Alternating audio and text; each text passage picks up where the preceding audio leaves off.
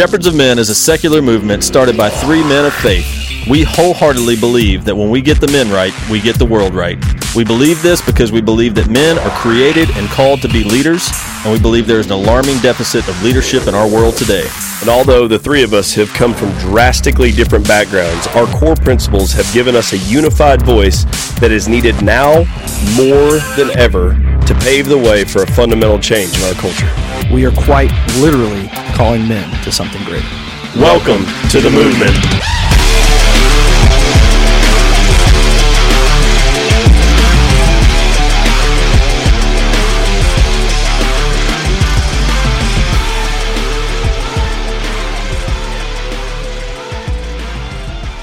All right, ladies and gentlemen, we're here with Mr. Larry Hagner, CEO and founder of the Dad Edge. How you doing today, sir? I'm doing good, man. And hey, it's good to be on here. That's not the first time somebody's butchered my name. It's actually Hagner. Like you're probably thinking of Marvelous Marvelin Hagler. Oh right? my gosh, are you kidding me? That's all We're right. like 0 for 4 in the last 4 episodes. I'm not even that's kidding you. okay. Like this is like a trend with us. Hey, listen, you didn't do what I did, and I did this. I think it was God. I'll never forget it, man. It was I think it was like episode 17. I mean, like I'm almost at 1,000 episodes, but I had Justin Worsham on the podcast, and he's like he's a big time comedian, and he was like one of our first like kind of like really big guests in the limelight. But if you look at the way his spelling of his last name, and I didn't know much about Justin, I just know we booked him, and I didn't have a whole lot of time to really. I just knew he was a comedian, he was a dad, and that kind of thing. But if you look at the spelling of his name, it looked like Horseham. And that's the way I introduced him. And he's like, and like he was quiet during the intro because at that point in time, I was doing intros during the show. And he just started laughing. And I'm like, what's so funny? And then he's an improv comic. Yeah. And he just started railing. He's like, Justin Horseham, if your whore needs a ham at turkey time, like he just went off the rails. It was so funny. He's like, dude, it's Worsham. It's Worsham, not Horseham, and it was hilarious. Makes total sense. Like, yeah. Dude, I am so sorry. I swear to you. That's okay. And yours is easy, but I swear I had it just spelled wrong. I honestly just had it spelled wrong. And I've been following your stuff for at least a year and a half now. So my apologies. My last name is Brown. Feel free to say that however you see fit. My mind went straight to Mr. Dumas. Exactly. Thank you, Mr. Dumbass. Yeah. Yes. Yeah. Shawshank Redemption shout out right there. Yeah, man. Or real quick, the other one that I get to all the time, if you guys grew up in the 80s, was the TV show Dallas, which JR doing was Larry Hagman. So I can't even tell you how many times it's been Larry Hagman and not Larry Hagner. So like, I didn't butcher don't feel that bad. so. It happens all the time. Here's a little Hagner right here. What's up, buddy? Yeah. This is my 8-year-old. This is Lawson. We're actually heading to the Smoky Mountains today after this podcast. Oh, dude, you're coming to my neck of the woods. Yeah, our stomping grounds. Oh, no way. Really? I'm in Nashville. He's in Chattanooga. I'm in Chattanooga, Tennessee. Yeah. That's so crazy. I'm actually, so we're stopping in Nashville tonight. Nice. We should have just done this live. Oh, no. Right? Yeah. Next time. That's awesome. You guys stay in at a cabin or something for a little while? Yeah. So we've got we got an Airbnb in the Smoky Mountains. A client of mine, a one-on-one client of mine, he's a business owner and he owns a few Airbnbs, and we were just kind of chatting one day and we were just kind of chatting one day. He's like, we're loaded up, Dad. We're ready to go. Right. So he's one of my clients and he had a few Airbnbs, and I told him, I was like, yeah, we're heading to the Smoky Mountains at some point. He's like, dude, I got a cabin there. I'm like, what?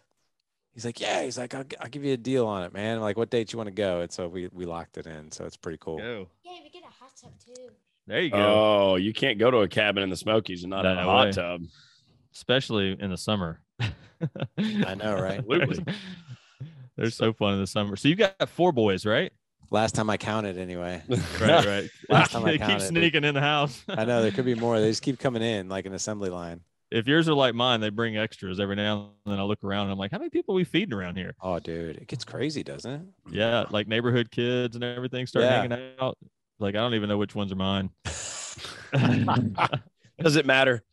It doesn't really. It really doesn't. It doesn't know, matter. And it is kind of cool. I mean, there's a part of me that's like, I've got 3 boys, no girls. JP's got 3 boys and a baby girl.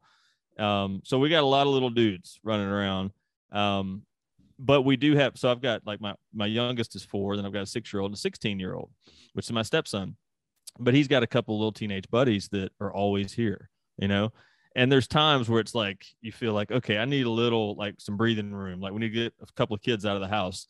But then my wife reminds me, like, you know, especially the one for sure. And then the second one, a lot of times too, is like, they don't have dads, you know, and one of them barely has a mom, really doesn't have a mom. He's here because he stays at his grandma's house. And it's like, you know, you think about it for a minute, like, dude, the least I can do is trying to fill some kind of role there and give them a place to come hang out, you know, and feed them every now and then. So my wife has a way of straightening my perspective for sure. You know what's so cool about that though, and you know, we're talking about the topic of like fatherhood, marriage, and all this other stuff too. But man, there's something key about that. My wife and I, we live in one of our core values is environment, and another one of our core values is deep human connection. So, you know, one of the things we've done is we bought the house that we live in right now specifically for that reason. We're like, we want to create an environment where our kids want to bring their friends here and nowhere else. So on any given weekend, I'm not even kidding, we easily will have sometimes 12 boys in our house. Like, and we're feeding, like Domino's, I think, knows us on a first name basis at this point. Right. But I think that that's really cool because, like, I love the fact that my kids' friends tell my kids that they're like, man, I love being at your house. It's always so much fun. Like, it's always so easy. It's always so comfortable. That's like one of the biggest compliments that I could possibly ask for, is that your house is the place where we land. Now, I'm not going to sit here and tell you it's not overwhelming sometimes. And sometimes you're like, God bless. Sometimes I just want like our own people here, like our own family here. But I also love the fact, because I know that these days are fleeting and you just got to embrace it. Right. And I think our kids, like, they really appreciate hearing that from their friends, especially later on in life. Like, man, my house was the one where everybody landed at, you know, at the end of the day. Well, and in a bit of a selfish way for us, it's like it's easier for me to know they're safe and kind of what they're doing, especially as they get older. Right. You know, so yeah, I get that for sure. 100%. Not always easy, but probably better than the alternative. No doubt. So JP, your house is like that too, because I know but yours are smaller. Like you got all the like 2-footers coming over to your house. Yeah, I got 2 that are in diapers right now, and then a 6-year-old and a 13-year-old. So stay pretty productive in my house. I told my wife, I said, I don't know if it's the kids or if it's just us, but I've never seen human beings produce trash at a rate like what we do. It's crazy, isn't it? It's one of the weirdest things. Like every single day I pull a bag of trash out every single day. And I'm like, how does this happen? Domino's boxes alone, right? Right. Well, I looked at that a little bit differently, like what you just said, like, and both of you are right, you know, as far as, you know, your kids being safe and your kids wanting to be at home and the times are fleeting, you know, and enjoying those moments and stuff. But, you know, growing up, and what's intriguing to me about what you're doing, Larry, is I was that, you know, that kid that grew up, you know, without a father in the household, like the single parent, you know, kind of household. And I was the one that went to other friends' houses to kind of see what it looks like. You know what I'm saying? Like, kind of wanted to be at other people's houses because either their dads were funny or their dads were engaging, or their dads, like, you could see and feel the love from their dad that I didn't necessarily have. And I didn't even realize that I was doing it for reasons like that.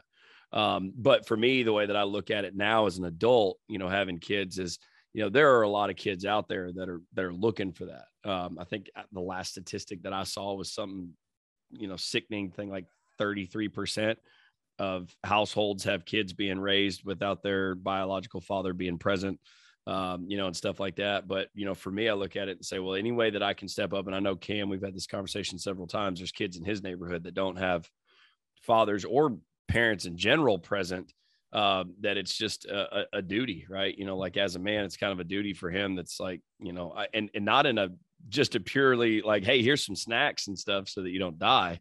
But lessons in life, you know, things that these kids need to understand and need to learn early on to, you know, avoid some of these pitfalls. So. Agreed, man. Agreed. And so you have 4 as well. I do. Ooh. Yes. Yeah. I think people know what causes that, right? Yeah. We figured it out. We're done. We're done. Just making sure everybody's, you know, I'll tell Larry's you, going to the Smokies this weekend. I don't know.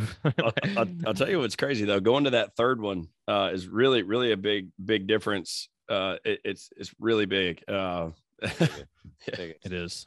Yep. Yeah. That's when you start playing zone defense, and once you get outnumbered, it's a whole different ball game.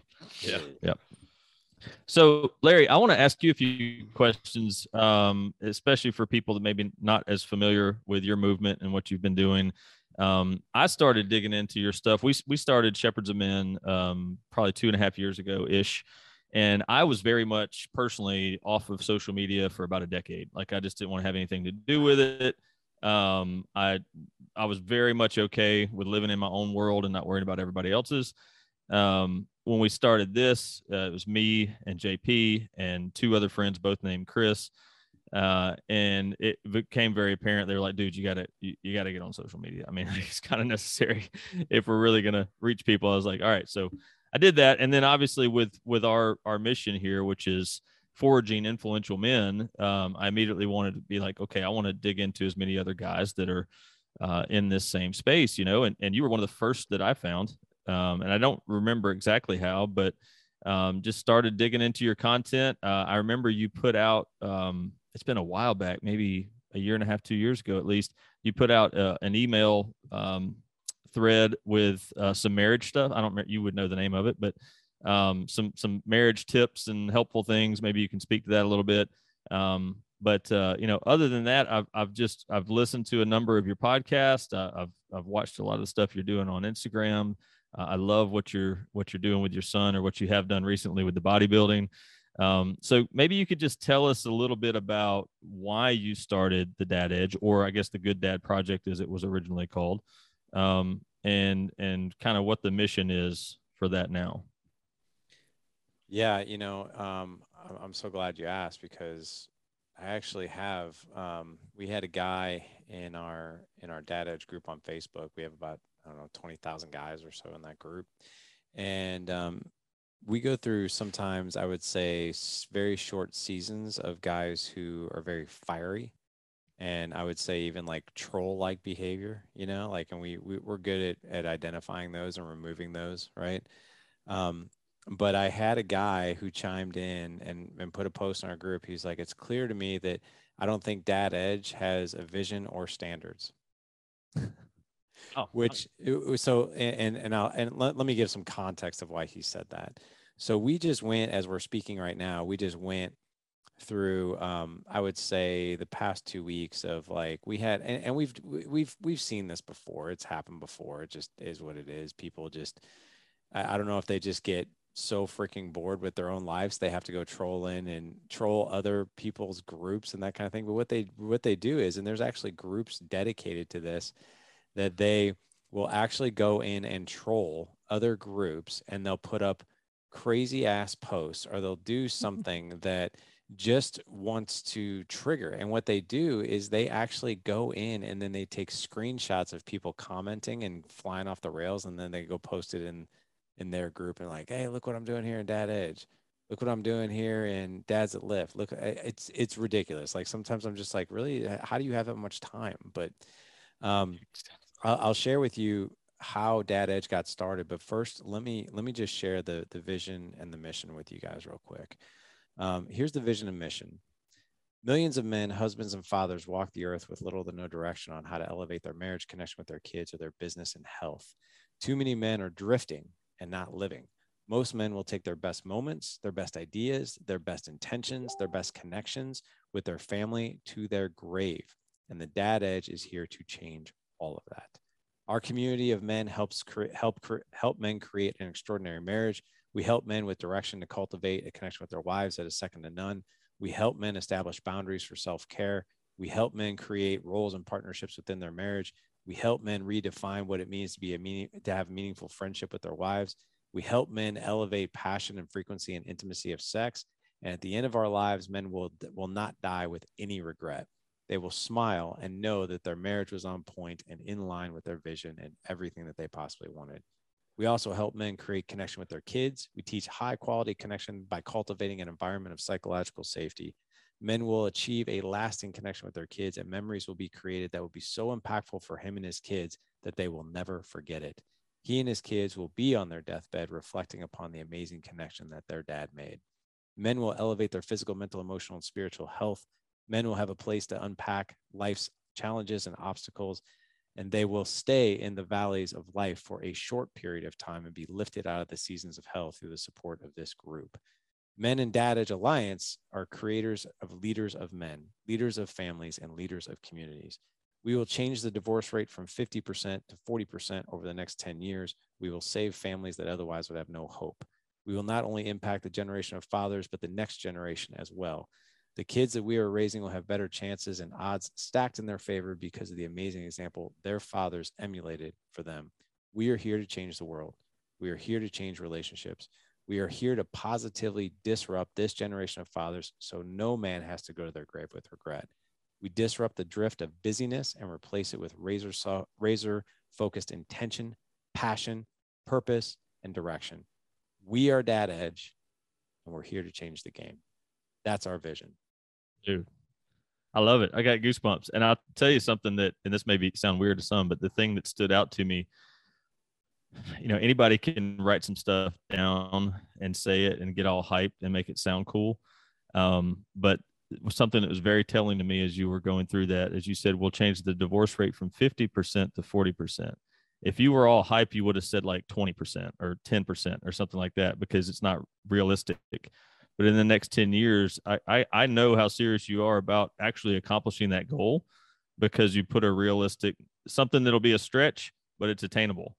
So that's awesome, man. I think our mission statement's like a sentence, so maybe we got to up our game a little bit. Well, I actually wrote that. I hired a business coach about 2 years ago, and I had kind of a mission and vision that I formulated. And he instructed me. He's like, you got to get deeper with this one. He's like, because I know he's known me for a long time. He's like, I know Dad Edge, and he's like, and this is a surface level vision. He's like, you got to get like, I want to hear your heart and soul and everything that you got behind this mission. What do you got? And he said the same thing. And you have to make it realistic.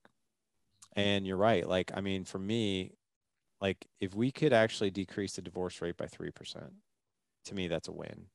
The big audacious goal is 10, right? But going back to your question, how did Dad Edge get started? I mean, if I'm being real, it probably started way in my childhood. I mean, I had a crazy, crazy upbringing. My mom and biological father were married in 1971. I was born in 75. After I was about 9 months old, my dad left. They got divorced. My mom and him were like kids when they got married. And he was only 25 years old when I was born. And after I was born, he left. My mom and his divorce was really bitter. So I think that he thought at the time that was probably the best possible thing to do. When I was 4, up until that point, I'd only been raised by my mom, but I knew what a dad was. I went to preschool. I remember dads coming in and picking up their kids from school. So I knew what a dad was. I saw dads all the time. I just knew we didn't have one. Didn't have any pity on myself or anything like that. And at that 4 years old, what I thought, right, before birds and the bees, was moms go out and they find dads. Like kids magically appear and they go out and find dads. My mom hadn't found my dad yet. So the very first time my mom ever brought home a guy was when I was 4. And she'd been dating this guy from work. He was a data software engineer, white collar guy, wore a suit to work every day. And my mom told me, she's like, hey, I want to invite a friend of mine over for dinner and I want you to meet him. So I'd never seen a male figure ever walk into my house. And in my mind, the first thing that clicked was, could this guy be my dad? Did she find my dad? And so this guy comes over to my house. I'm 4 years old, and I'll never forget. It's the first time a male presence ever came into my house. And he was in a suit, 3-piece suits, 1979. He's got the double Windsor tie. He's got the feathered hair, the mustache. He's got the briefcase. Walks in, shakes my hand, and the first thing I ask him was, are you going to be my dad? That's the first question that spewed out of my mouth. Pressure, bro. Yeah, I think this guy probably wanted to leave at first, but they did get married. And they stayed together till I was 10. And what I can tell you without going into a ton of detail, it was an absolute shit show for the most part. I think what my mom did was, and God bless her for having the best of intentions, but I think she took that as like, man, I really do need to complete this family. And I don't know if I love this guy, but he seems good enough. Maybe I'll just go ahead and marry him, right? My kid seems to like him. And their relationship just deteriorated year after year. to the point where he drank so much. My mom drank so much. They fought physically, mentally, emotionally. I was beaten, strangled, dragged, punched, thrown down, all kinds of crazy crap. He left and they got divorced when I was 10. Haven't seen him since. I found out about 7 years ago he died. And so at that point in my life, I started asking a lot of questions like, wait a second. I remember this guy coming into my life when I was 4. Where the hell did I come from? So I asked my mom, and I'm like, hey, where did I come from? Like, obviously, I wasn't his. And she's like, well, I was actually married before. I had no idea. She showed me the wedding album. I was like, oh my God. So I knew his name and had no clue anything else. Well, when I was 12, I accidentally ran into him. And just for the sake of the time crunch that we're on, I won't go into how, but we met. And that relationship, he was remarried at the time, 2-year-old son, another one on the way, and our relationship lasted 6 months. And I was so overjoyed that my dad had come back into my life. I immediately started calling him dad. He came to my little league games. I saw him every week for like 5 straight months. And I thought life was freaking awesome. He only lived 2 miles from us. So that was kind of cool. And I noticed something changing with my dad over time where he just felt stressed and overwhelmed. And I finally picked up the phone one day at 12 years old and I'm like, hey man, like, what's going on? Like, is everything okay? Like, I just feel like something's off. And he basically said, it's me, it's not you. This is a bad time. We need to go our separate ways. And that killed me. And so my dad left twice and I gave up on school. I overate, became a fat kid, failed the 8th grade, was bullied and picked on and all that other good stuff, but just like literally just gave up. Did 8th grade over again, went on to high school, college. My mom continued to date, several disastrous men. All of them had alcohol issues. All of them had partying issues. All of them were abusive. My mom was married a total of 3 times by the time I was 18. Now I'll finish the story here. When I was 30, 2 things happened. I had already went through high school, graduated college, went on to a successful career in medical and pharmaceutical sales. I had a standing meeting with my sales team every Monday at a Starbucks here in St. Louis. 30 years old, married, first kid on the way. Sitting there having my meeting and look up and look over and noticed someone had came in to get their morning coffee. And who was it but my father, the one I hadn't seen since I was 12. And one of the women that I was with on my sales team noticed that I seemed really preoccupied. And she's like, are you still here? You just seem like you're off in La La Land. I'm like, I'm sorry. I was like, my dad just walked in and he's right over there. And sorry, I'm just having a hard time focusing right now. And she's like, hey, wait, time out. What? And I told her, she's like, wait, you haven't seen that guy since you were 12? I was like, yeah. And she's like, what are you gonna say to him? I was like, nothing. I'm 30. Like, I'm a grown man. He didn't want to be a part of my life. Why would I go up to him? Without saying another word, she went up to him, sat down next to him, started talking to him. And I was like, what the hell's going on here? What is about ready to go down? I couldn't hear what they were saying, but I could read his lips. And I saw my dad say, where is he? And he looked around and our eyes met. And I'm just like, oh my God, I haven't seen this guy in 18 years. What the hell's about ready to happen? Stands up, comes over, shakes my hand. He's like, hey, how are you? Like, how's your life? And I'm like, fine. How are you? Like, I wasn't nice, but I wasn't a total ass. I was kind of like right in the middle. That interaction led to now 17 years we've had a relationship. I have 2 younger half brothers. He's still married to the same woman. I make my dad sound like a bum. He's not. He's actually an incredibly successful business owner. Raised 2 great young men. Unfortunately, I wasn't a part of that. But here's how Dad Edge gets started. My entire childhood was filled with chaos. And when I got married, I was like, I'm going to be married one time. And when I'm a dad, I'm going to freaking do this right. I'm not going to beat my kids. I'm not going to do this. I'm not going to do this. I'm not going to do this. I'm not going to do this. Well, having a laundry list of things that you're not going to do is not good enough. And I had to learn that the hard way. I don't know about you guys, but the last time I went to Lowe's and bought a barbecue pit and I opened up the manual on how to put the thing together, it didn't give me 100 ways of what not to do. It gave me gave me exact directions on what to do. So Dad Edge got started out of a very dark moment. And that dark moment happened when my oldest at the time was 6 and my youngest was 4. We didn't have the other 2 at the time. I had I was in this mode of like my marriage wasn't that great. It was mediocre at best. We weren't really communicating that well. We weren't really having passionate sex, intimacy, like connection. that really wasn't happening. I didn't have a whole lot of patience with my boys. I got all my validation in my work. I dove into a ton of work. And my really stupid, idiotic perception of fatherhood, I didn't know this then, but I know it now, is like, being your dad is super important to me. And if I don't get too close, I can't screw it up too bad. Like, that's really stupid. And that was my stupid perception. Like, if I do fatherhood from a little bit of a distance, maybe I won't screw these kids up too bad because I feel really screwed up. So one day, my 4-year-old, I had an incident with him. And this is where things got really dark. I had never put my hands on my kids in anger, ever. On the day that Dad Edge got started, I lost my biggest customer in medical device sales.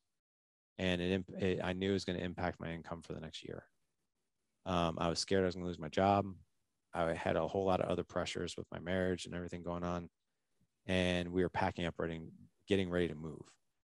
Packing up my kids' playroom, spent 3 hours packing up all their toys. My 4-year-old comes down, who's 14 now. He's the one I did the bodybuilding show with.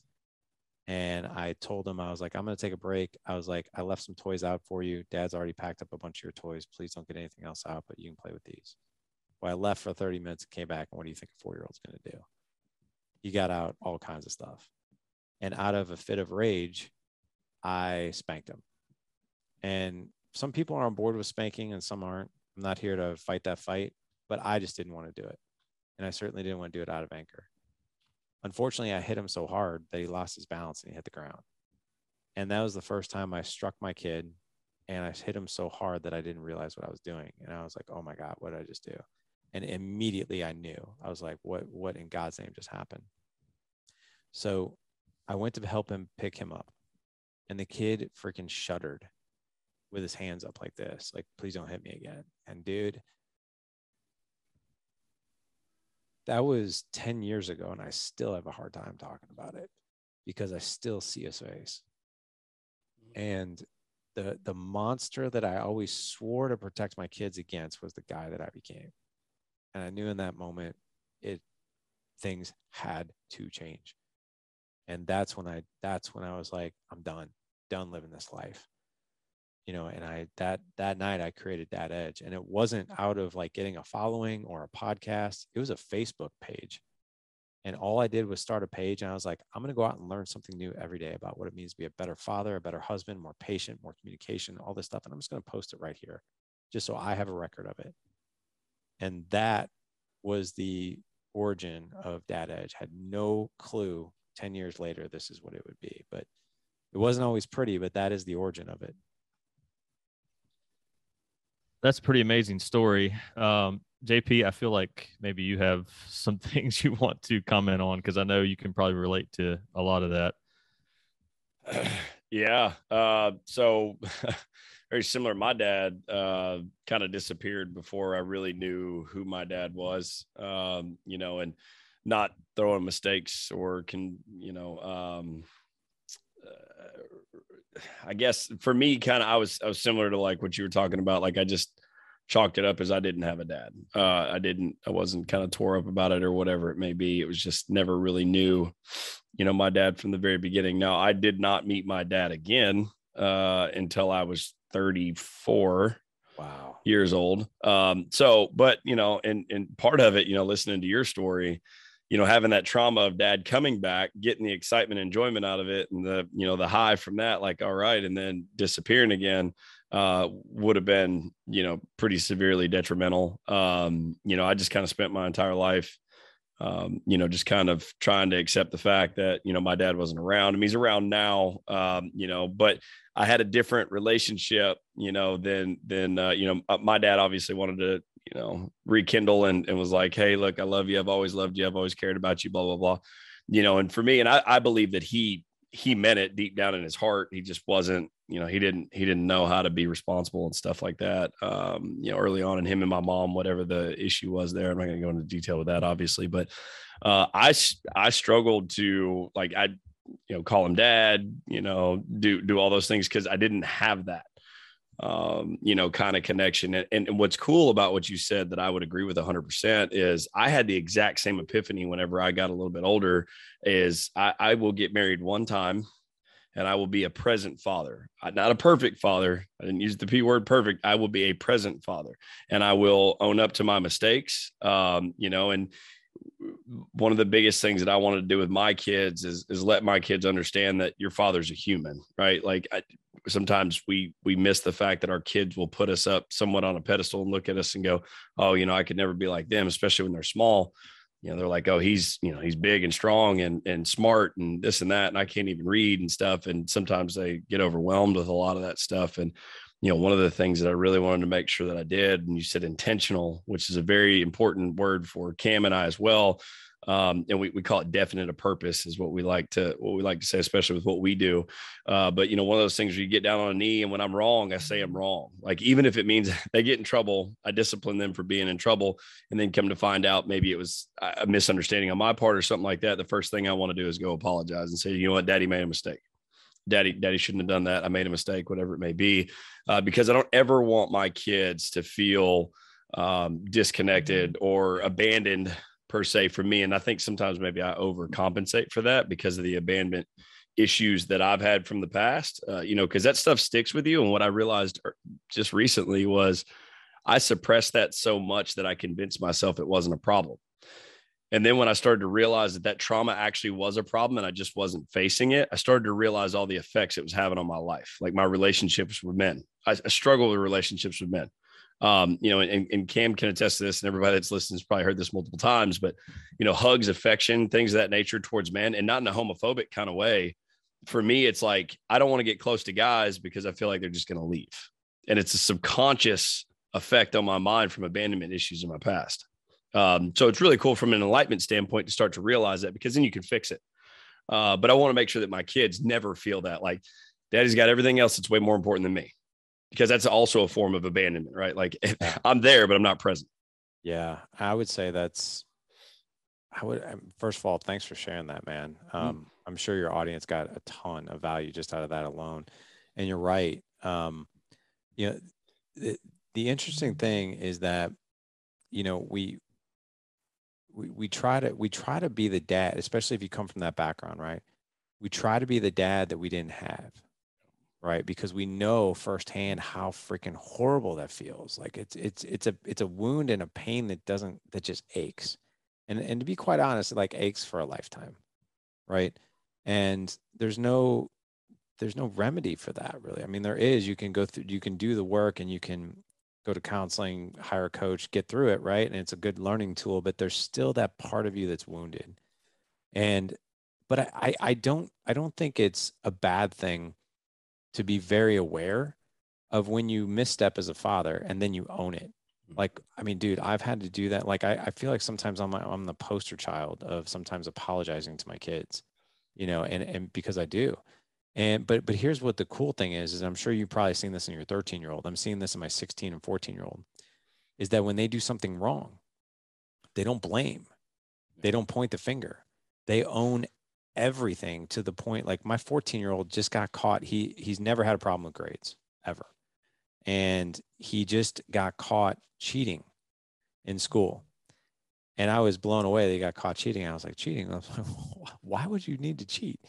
And what happened is when he and I did this bodybuilding show, I pulled him out of school for 3 days, and he fell insanely behind in his work, and he was scrambling to get his assignments done on time. So he went to a buddy, and he's like, hey man, like, can you help a brother out? Like, can I see your Chromebook? Let me just see the answers you got for these answers, or the answers for the couple questions. I need to get this in. And he got caught. And my son came to me just devastated, in tears. He's like, I got to tell you something. And I got to tell you something that's hard for me to tell you. And I feel like you're going to be mad at me and in trouble, and you're going to be disappointed. And he told me exactly what happened. And he's like, and this was my fault. And when the teacher asked me about it, I told him this was me. This was my choice. And don't blame this other kid that I got the Chromebook from, because I asked him for it. I begged him for it. He did it just out of obligation. But it was me. It was my fault. And he got detention and everything. I did not punish him. I was like, I'm not going to punish you. In fact, I applaud your courage for telling me. And there's some gems in everything that you did. You could have been like, oh, it's the teacher's fault. she didn't communicate the deadline to me. She didn't send me the assignment, right? She knew I was going to be out of town. She didn't send me the assignment. Like I didn't have enough time. It was time's fault, right? It was this fault, that fault. Nope. He's like, this is all me. So I think that I think our kids learn a beautiful lesson in what you just talked about, which is ownership. Like if you can own as a dad, like you're the guy, right? You're the hero. And if you can own like, hey, I made this mistake. Here's everything I did wrong. And here's what I'm going to do to make it right. That is a beautiful freaking lesson. Lessons, the most powerful lessons are caught, not taught. And if that's what you're doing, guarantee you'll see that in your kids as well if you haven't already. I love that we're talking about this. One of the ethos that we teach is integrity. And I think oftentimes we don't really comprehend the full meaning of that word. I know probably a year or two ago, we had a guest on that helped us really focus more on structural integrity when we're looking at that word. But I just think about what your son did, and I applaud you for not punishing him, because that would have been the same call I would have made, because I know for him to come to you in that manner humbly was way harder than any kind of punishment you could have ever put on him. And it's true. Like you should be proud of him. Like you're not proud of the action, but you understand that he made a bad decision. So like, it sounds maybe a little counterintuitive, but like true integrity doesn't mean you're flawless. It just means that when you make mistakes, you own up to them. You take extreme ownership, as Jocko talks about.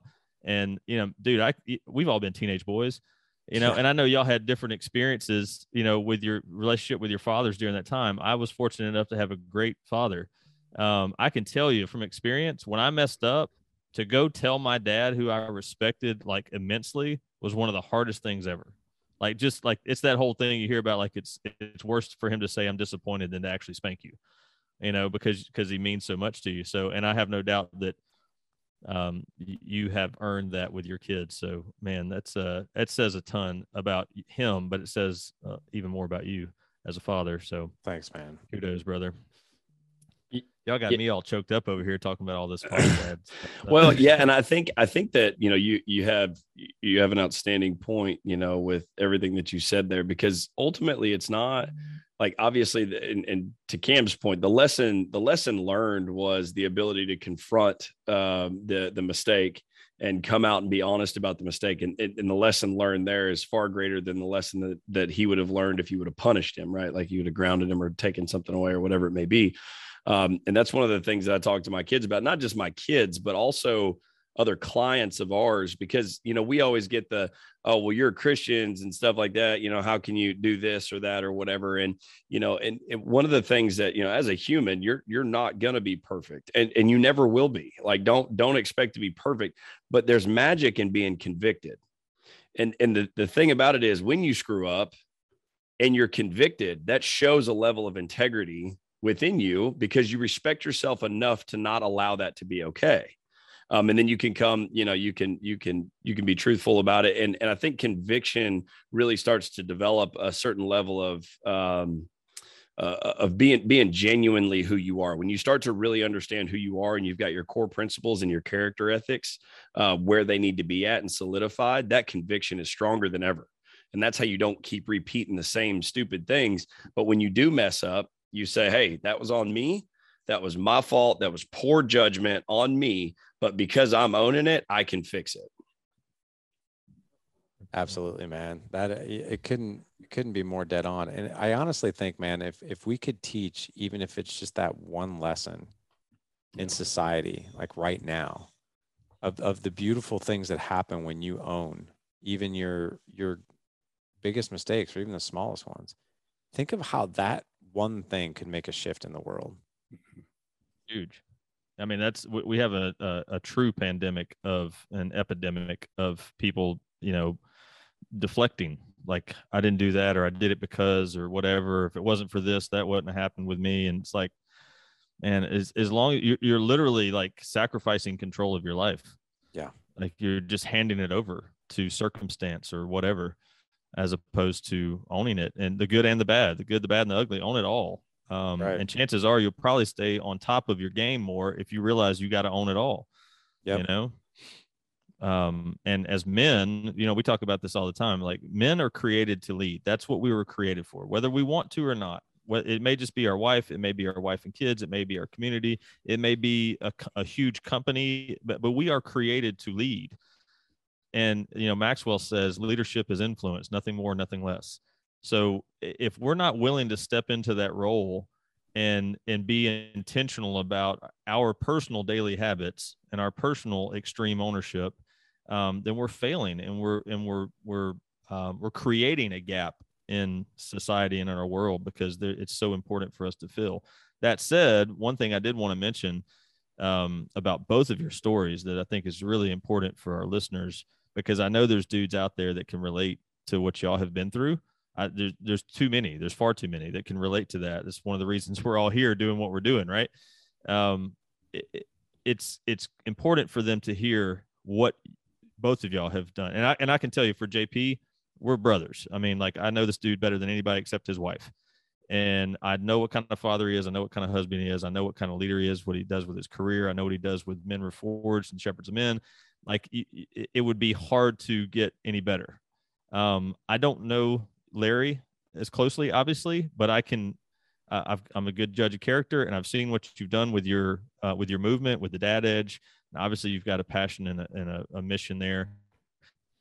So you've taken that. My point of all that is, you've taken the things that were so hard and so difficult and so challenging and turned them into something that is so positive and that is changing lives by the thousands. So if you're a dude out there right now that has gone through that stuff, don't let that define you. Don't let that be your identity. Like, let that be the thing that is the reverse of the charcoal grill at Lowe's, that is saying, here, there's a lot of things not to do. Now all I need to do is tie in with some guys that know what to do, and I can apply that to my own life and how I'm teaching my kids and leading my wife and all the other important roles that I play. I mean, it really truly doesn't matter your circumstances. It just matters what you want to do with it. So thank you, guys, for being great examples. It's huge. And now I'm sitting here looking at the clock going, I feel like we just started talking, and unfortunately we have to stop talking. So maybe we can squeeze out another 2 minutes. So tell us, real quick, what's on the horizon for the Dad Edge right now? So I would say the biggest thing on the horizon is I've got a book launch coming out on September 6th. I would definitely say it's my passion book, the one that, if you were to encapsulate all the lessons that I've learned through Dad Edge, through our mastermind, through my own coaches, through almost 1,000 podcast interviews from experts, I've put all that knowledge together into a book, and that's coming out on September 6th, and it's going to be called The Pursuit of Legendary Fatherhood. Break old patterns, create the marriage and the legacy that you truly want.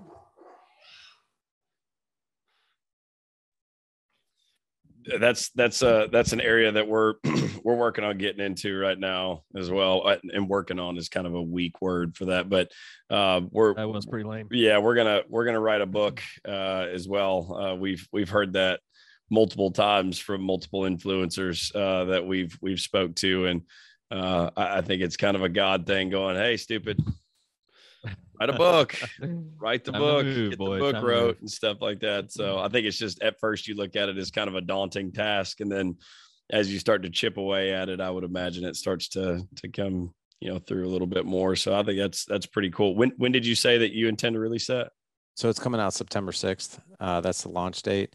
Nice. And basically the book will encapsulate several different areas of fatherhood. So I mean, it really covers everything.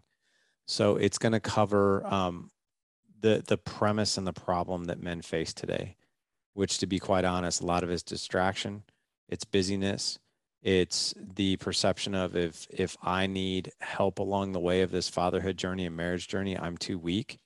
And basically what I call it in the book is the drift. It's that wash, rinse, repeat cycle that men are on, right? And it's not to insult men. It's just, we just don't know, quite frankly, any different. I mean, speak from a guy who's been in it. There's an entire section on how to create an extraordinary marriage. There's an entire section on being more calm and patient with your kids, as well as how to raise boys, how to raise girls with confidence. So how to raise strong, young young men, how to raise strong, young, confident young women. And then there's an entire section on leadership as a father. So I really put like literally my heart and soul into this book. And to be quite honest, it was the easiest thing I've ever written because I had so much of the information basically in our content in my mind, the things that I've been using over the past 7 or 8 years, the things that have worked, the things that haven't worked, and just bottled it up in this book. And the whole point of the book and the goal of the book is like literally a guy can take this book off the shelf, open up the table of contents and be like, that's exactly what I need right now is that chapter. And he'll be able to open it up, read it, get a story, get real strategy and a takeaway that he can implement right away. I'm looking forward to that. That's one for the shelf. Yep, for sure. So before we wrap up here, and again, we just appreciate your time so much. Tell everybody where they can find you, because since I butchered your name so badly at the front end, so maybe we want people to actually find where you are on social media and whatnot. No, I actually expect it like all the time. Like I just expect maybe that's why it happened, Larry. Yeah. I was putting the karma out there. The easiest thing to do is, I mean, like, listen, if you go to Google and just type in the Dad Edge, you'll find everything that we're doing. So I don't make it confusing. I used to, like when we were Good Dad Project and we were making the switch, like it's like, oh, we're gooddadproject.com and Dad Edge over here and Good Dad over here and Dad Edge. And so everything is the Dad Edge. So thedadedge.com, thedadedge.com. You can find everything there, our podcast, our resources. You mentioned there, I actually have 2 different free resources for marriage. One is an email series called 21 Days to an Extraordinary Marriage. The other one is 25 Intimate Conversation Starters. That one has been insanely popular. It's basically a video tutorial. It's not long, but it teaches you the psychology of why the questions you're probably asking your wife on a daily basis aren't creating any depth or intimacy. And then I give you the psychological reasons why generative questions do that. And then I give you a list of 25 that you can then go use in a PDF. We've got information on the Alliance, which if you're interested in taking your journey a step forward into our brotherhood, we've got all that there.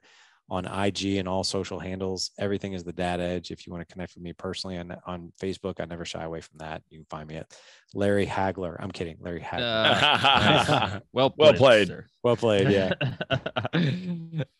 Awesome, man. Well, we appreciate it big time. And, something that we like to do while we're recording so we can save this and remind you in case you ever change your mind is we do have live events that we host every couple of months called High Carbon Experiences. Oh, sweet. And it is a full-on 15-hour day of like break them down, build them back up, just transformational type of day.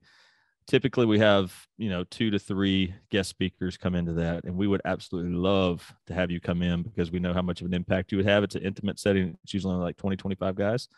Oh, dude. So I would be honored.